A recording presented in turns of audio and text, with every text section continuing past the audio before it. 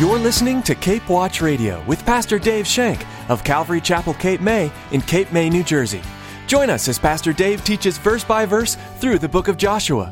Come ye sinners, poor, needy, and weak. He stands to save you now, full of pity and love, mighty power. He's willing and able, He calls you now. And this brings me to a good point. As a victorious Christian, we need to follow God's way. We need to follow God's way for doing things. All of us have our own way. All of us think we know what is right and what is wrong. We think we know what we're to do. But it's God that directs our paths. It's God that guides our feet. It's God that guides our mouths and gives us opportunities to speak when He wants us to. But we need to look for what God wants to do. We all long to be victorious as Christians. No one aims to be defeated. As we study through Joshua, lessons and examples emerge that safeguard our hearts against personal and spiritual defeat. In today's study, Pastor Dave will show us how to live and what to avoid if we want to continually live in spiritual victory. Now here's Pastor Dave in the book of Joshua chapter 19 with today's edition of Cape Watch Radio. Joshua 19. If you've been with us and been going along with us, you know that we started dividing the land way back in chapter 13. And it's taken us all these chapters for the land to finally be settled and finally be divided. We're looking at these scriptures through the eyes of the victorious Christian. And we're showing how Joshua was victorious and how we too can be victorious in Jesus Christ. We are going to be going two places today. See if you can take a finger or put a bookmark in Genesis 49. Stick a bookmark at Genesis 49. So, Joshua 19. Joshua 19.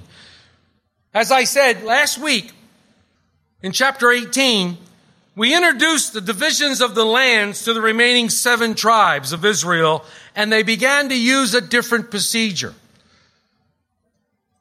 Joshua had sent them out, 3 people from each of the 7 tribes, 21 in all, and they were to survey the land. They were to look for landmarks and they would look for various things. And then they were to come back and report that to Joshua. Then they would throw the lots and to determine what the Lord had for them. Now, all this was already prescribed to Moses. All this land was already divided, but it had to be codified, for lack of a better term, by the Lord. It had to be given to them by the Lord Himself. So they're just following God's process. And this brings me to a good point. As a victorious Christian, we need to follow God's way. We need to follow God's way for doing things. All of us have our own way. All of us think we know what is right and what is wrong. We think we know what we're to do. But it's God that directs our paths. It's God that guides our feet. It's God that guides our mouths and gives us opportunities to speak when He wants us to. But we need to look for what God wants to do. Now, they could have just dispersed and said, like a land rush. You remember all the old movies, the Oklahoma land rush? They have all 8 million people in horse and buggy and wagons are all on the line, and they fire a cannon, and off they go. The first come, first serve, and you get there and you put a stake in the land, and it's yours. They could have done that. But see, God's way is not like that. God's way is not every man for himself. God's way is God first, and God is going to show them what He wants you to have, what He wants you to have to prosper with. It's not out there looking for land and have somebody to grab it away from you. No. What God gives to you, He gives to you with a purpose. He gives you with a plan, knowing that it's going to better your life. Everything that God has given us for life and godliness through Christ Jesus has bettered our lives. I hope you feel that way. My life was horrible before Christ. And I look back on it and I shudder and I get crazy when I look back on it. But my life is so much better now. It's so much more wonderful. That doesn't mean there's not going to be problems. It doesn't mean there's not going to be difficulties. Because even as they took the land, they had to clean the land out. They had to fight other battles. They had to fight the enemy. But my life is so much better, even with the problems, even with the enemy, even with the things that I'm doing and fighting for the Lord. It's so much better than it once was. Don't you think God has your best interest in heart? Don't you think God knows what would please you? What you would want? Our job is to find what that is. Pray. And allow the Holy Spirit to move in our hearts and guide us and lead us. So that's what they did. They went into the land. They surveyed it. They found all the landmarks. Well, the ocean is here and the Jordan River is here. And, well, Benjamin's right there because Benjamin has already gotten his parcel. And Judah's there. And we know that the 2.5 tribes, well, we know where everything is. So this is what we want to do.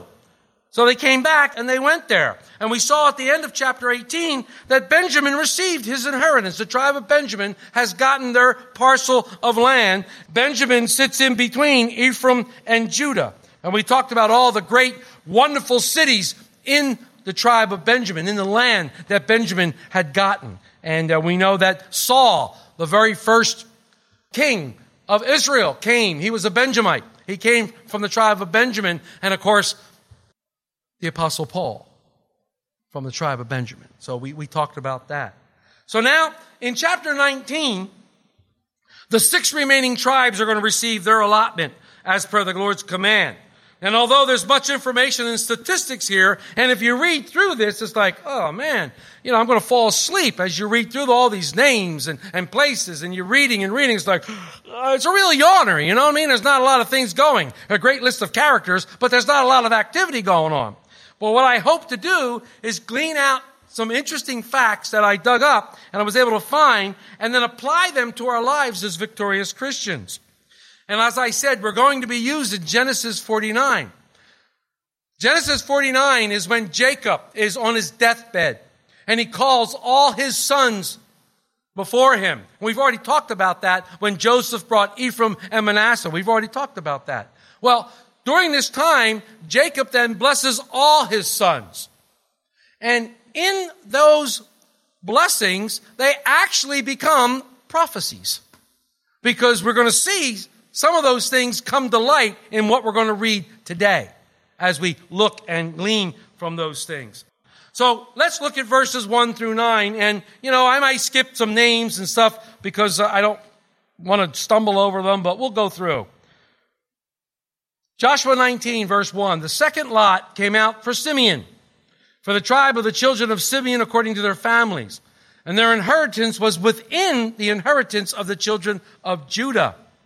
They had the inheritance of Beersheba, Sheba, Moladah, Hazar, Shaul, Bala, Ezem, and a whole bunch of other people. Down in verse 8, all the villages that were all around these cities as far as Badalath Be'er, Ramoth to the south.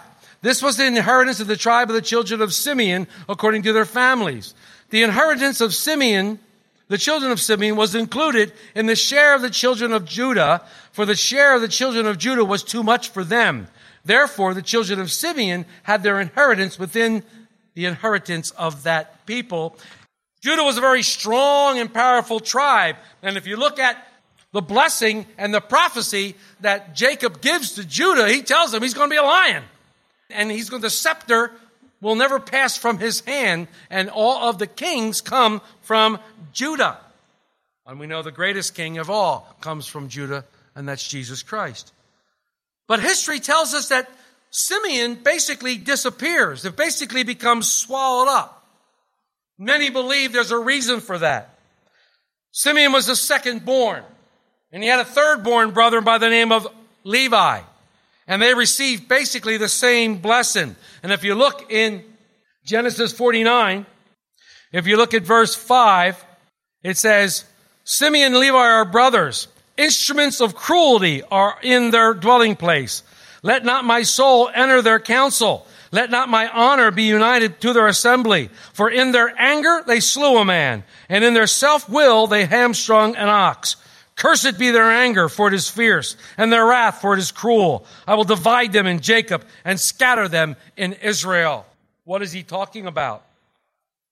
He's talking about an incident that happened in Genesis 34, when they had a sister named Dinah, and she was raped. And they went and they forced the man to marry her. And he said he wanted to marry her. And he had ulterior motives for marrying her. And you can read all about it in Genesis 34. But what they did was they said to the man, okay, in order for you to marry our sister, all of your guys have to be circumcised. And they agreed to it. The men of Shechem agreed to it. And they all were circumcised. And it takes a long time when you circumcise an adult male for him to recover from this. And during that time, Simeon and Levi came in there and they killed him. They killed him. So this dishonored Jacob. It dishonored him for the way they treated them. They were getting revenge for their sister, but it dishonored Jacob, and that's what he's talking about in this prophecy. In his weakness, he did nothing. He registered a really small complaint in Genesis 34:30, but the Lord remembered this event. The Lord remembered this event, and what am I getting from this is that our sins from our past sometimes come back and haunt us. And sometimes we have to deal with the consequences of those sins, even though they may be forgiven sins. And when I think of this, I think of my own life and sins that I remember all the time. And it's like a weight on my shoulder, but I know they're forgiven. But I think of the man David, the King David, who sinned horribly against the Lord. The indiscretion with Bathsheba, committing adultery with her. She became pregnant. Then he tried to hide the pregnancy by having her husband come home from battle. And he wanted to have him lay with his wife so that he could get around the pregnancy. But Uriah, being an honorable man, said, wait a minute, I'm a captain. All my guys are out on the front line, battle. I can't do this. What an honorable man he was. What an honorable guy he was. So David went to his captain and said, when the battle comes, put Uriah up front. So basically, David consented to the death of Uriah. Well, when this was found out, God told him that you are going to suffer greatly for this. You are going to suffer mightily for this. And all through David's life, he suffered because of this sin. Although God forgave him, the baby that he and Bathsheba had, the first one died. Absalom and all the brothers, his daughter was raped, and all the other things that happened to the family. You can read through it. It's horrible. But David, God says, was a man after his own heart. Wow. Why? Because he accepted what God had for him, and he never stopped praising his Lord. He never stopped serving his Lord, and he always remembered his Lord, his God, even though God had told him these things were going to happen to you. And even when David numbered the Israelites, when he wasn't supposed to number them a second time, he numbered them. And God said, okay, I'm going to have to punish you. And he gave him a list of things that were going to happen. And he could choose. And David had to choose the punishment. And he was responsible for so many men dying again. But God called him a man after his own heart. Because David accepted the consequences and was true in his heart to God. He wrote those words, a broken and contrite heart I will not despise. Cursed be their anger, Jacob said about Levi and Simeon.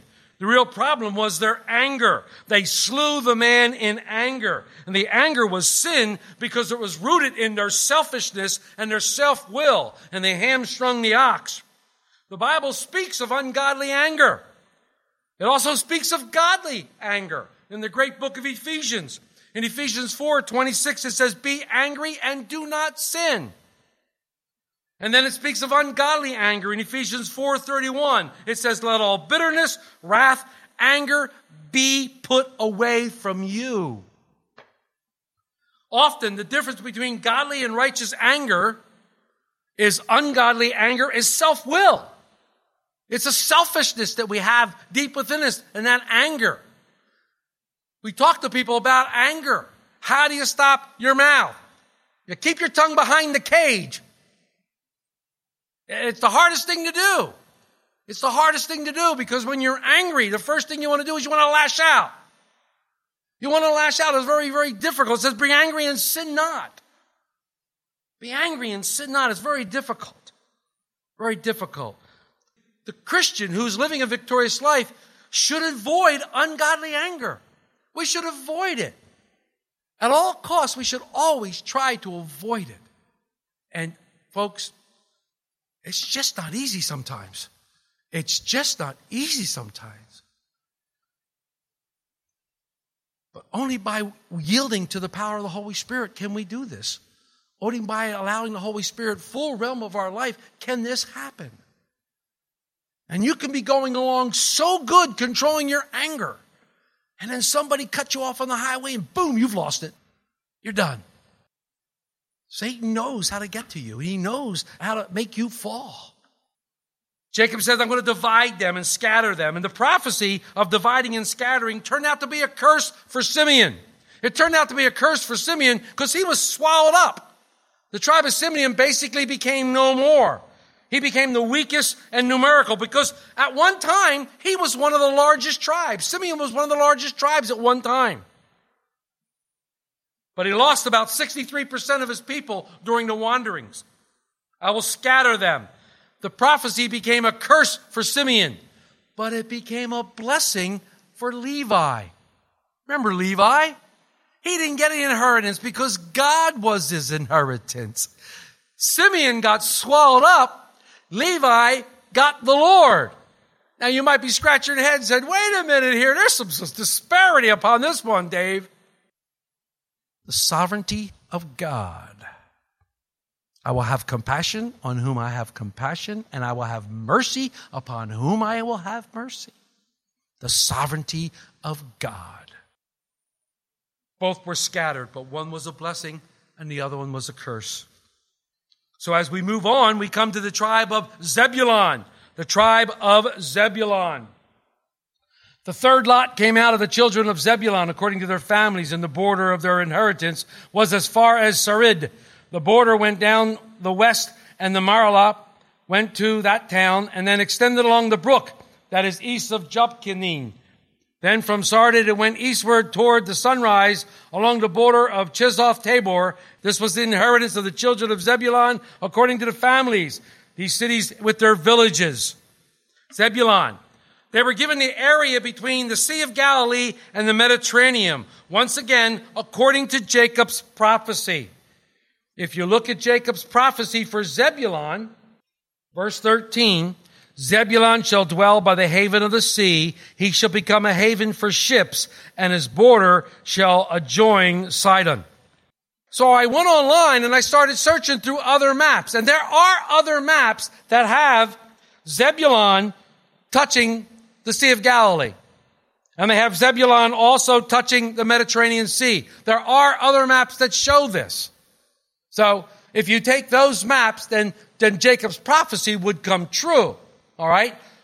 But what was the tribe of Zebulun known for? They were known for their faithfulness. They were known for their faithfulness to David because when David needed an army, it was the tribe of Zebulun that sent the most men to King David to fight the wars. 1 Chronicles 12:33. Of Zebulun, there were 50,000 who went to battle, expert in war with all the weapons, stout-hearted men who would keep their ranks. They were faithful. And this is one thing we as victorious Christians should avoid: unfaithfulness. We should be faithful. Faithful in everything that the Lord has given us. Faithful with our money. Faithful with our spouses. Faithful with our families. Faithful with whatever we do. We know that God has given us this faithfulness and wants us to be faithful. He wants us to be good stewards of that which He has given us. We've received here at Calvary Chapel in abundance. I want to be able to use it according to God's Word. I don't want to be one of those men that God gave the one talent to, and He dug a hole and stuck it in there and said, well, I know you're a hard man, so I stuck it in a hole and here it is. Jesus didn't like that so much. He railed against them. He said, hey, guy, wait, you at least couldn't put it in a bank and get interest? So He took what He had and gave it to one of the other guys. And then there was weeping and bad dental work. Gnashing of teeth. I don't want to be one of those guys. Well, I want to be one who's considered faithful. You're faithful in the little things, and God will make you faithful in the many things, in the much. But we must be faithful. First of all, faithful to our God. Faithful to Him. And then, faithful to His people. Faithful to one another. We're to love one another. That's the second commandment that Jesus said. He said, these are the best commandments. Love the Lord your God with all your heart, strength, body, and soul, and love your neighbor as yourself. All these rest the entire 10 commandments. You don't need any more. Do those and you'll do well. That's what we're called to do. So as I'm trusting in the Holy Spirit to lead me and guide me, I can love others and I can show that love to others. I want to be considered faithful. Unfaithfulness is a horrible trait. It's a horrible trait, and I would never want that to be hung on me or any of you or on Calvary Chapel as a whole. Oh, they're unfaithful. They don't do what they say they're going to do. It's horrid. It's horrid. In verses 17 through 23, we come to the land of Issachar. Issachar. Let's butcher this. The fourth lot came out of Issachar for the children of Issachar according to their families. And their territory went to Jezreel and included Chesulloth, Shunem, Haparin, Shinon, Anarath, Rabbith, Kishon, Abez, Remeth, forget it. And the border reached Tabor and those places. This was the inheritance of the tribe of the children of Issachar according to their families, the cities, and their villages. I'm not trying to belittle God's word, please. They're very difficult to pronounce. Let's look at the prophecy. Look at the prophecy of Jacob in chapter 49 for Issachar, verse 14 and 15. 14 and 15. Issachar is a strong donkey, lying down between two burdens. He saw the rest was good, and that the land was pleasant, and he bowed his shoulder to bear a burden, and became a band of slaves. Says he's strong as an ox, but he's lazy. He's strong as an ox, but he's lazy. And thus the characteristic of the tribe of Issachar was one that they were so strong, but yet they were lazy, and they were so lazy that they ended up being servants. They ended up being slaves in servitude. Issachar was a large tribe. It was third in size. And because of their size and abundance, they were often targets of aggressive armies that came in. And they put them to servitude, and thus they became a band of slaves. And it's very interesting about this. Their land is south of the Sea of Galilee, and it's in a magnificent, fertile valley. It's a beautiful, beautiful, wonderful valley, and it's known as the Valley of Jezreel, a gorgeous, beautiful plain. Anybody know what it's going to be called? Armageddon. It's Megiddo, plain of Megiddo. The Battle of Armageddon will take place there. Victorious Christians, we must avoid laziness. We must avoid being slothful. We must avoid being the appearance of being lazy. This is what happened to this tribe.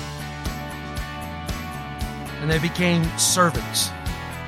They became servants because they were overtaken by so many others. That's all the time we have for today on Cape Watch Radio. We hope today's message has been a blessing to you and that you've learned more about God's faithfulness throughout history and in your own life as well. Be sure to join us next time as Pastor Dave continues teaching verse by verse through the book of Joshua. We here at Cape Watch Radio would like to invite you to listen to more messages from Pastor Dave by visiting our website at capewatchradio.com. All Pastor Dave's messages are available to download for free. You can also subscribe to our podcast on iTunes to have updated messages sent right to your computer or phone. That website again is capewatchradio.com. If you'd like a CD copy of today's message, just send us an email with today's date to info@capewatchradio.com or give us a call at 609-884-5821. That number again is 609-884-5821. We'd also love to know more about you and find out how we can pray for you as you continue on your journey of faith. Sometimes we all need a little extra prayer. We're so glad you joined us today on Cape Watch Radio. We'd like to encourage you to keep studying the Word of God and making Him a priority in your day. We pray that as you continue to learn more about the God-infused journey of the nation of Israel in the book of Joshua, that God will show you the blessings and promises He has for your life. And be sure to join us again right here on Cape Watch Radio.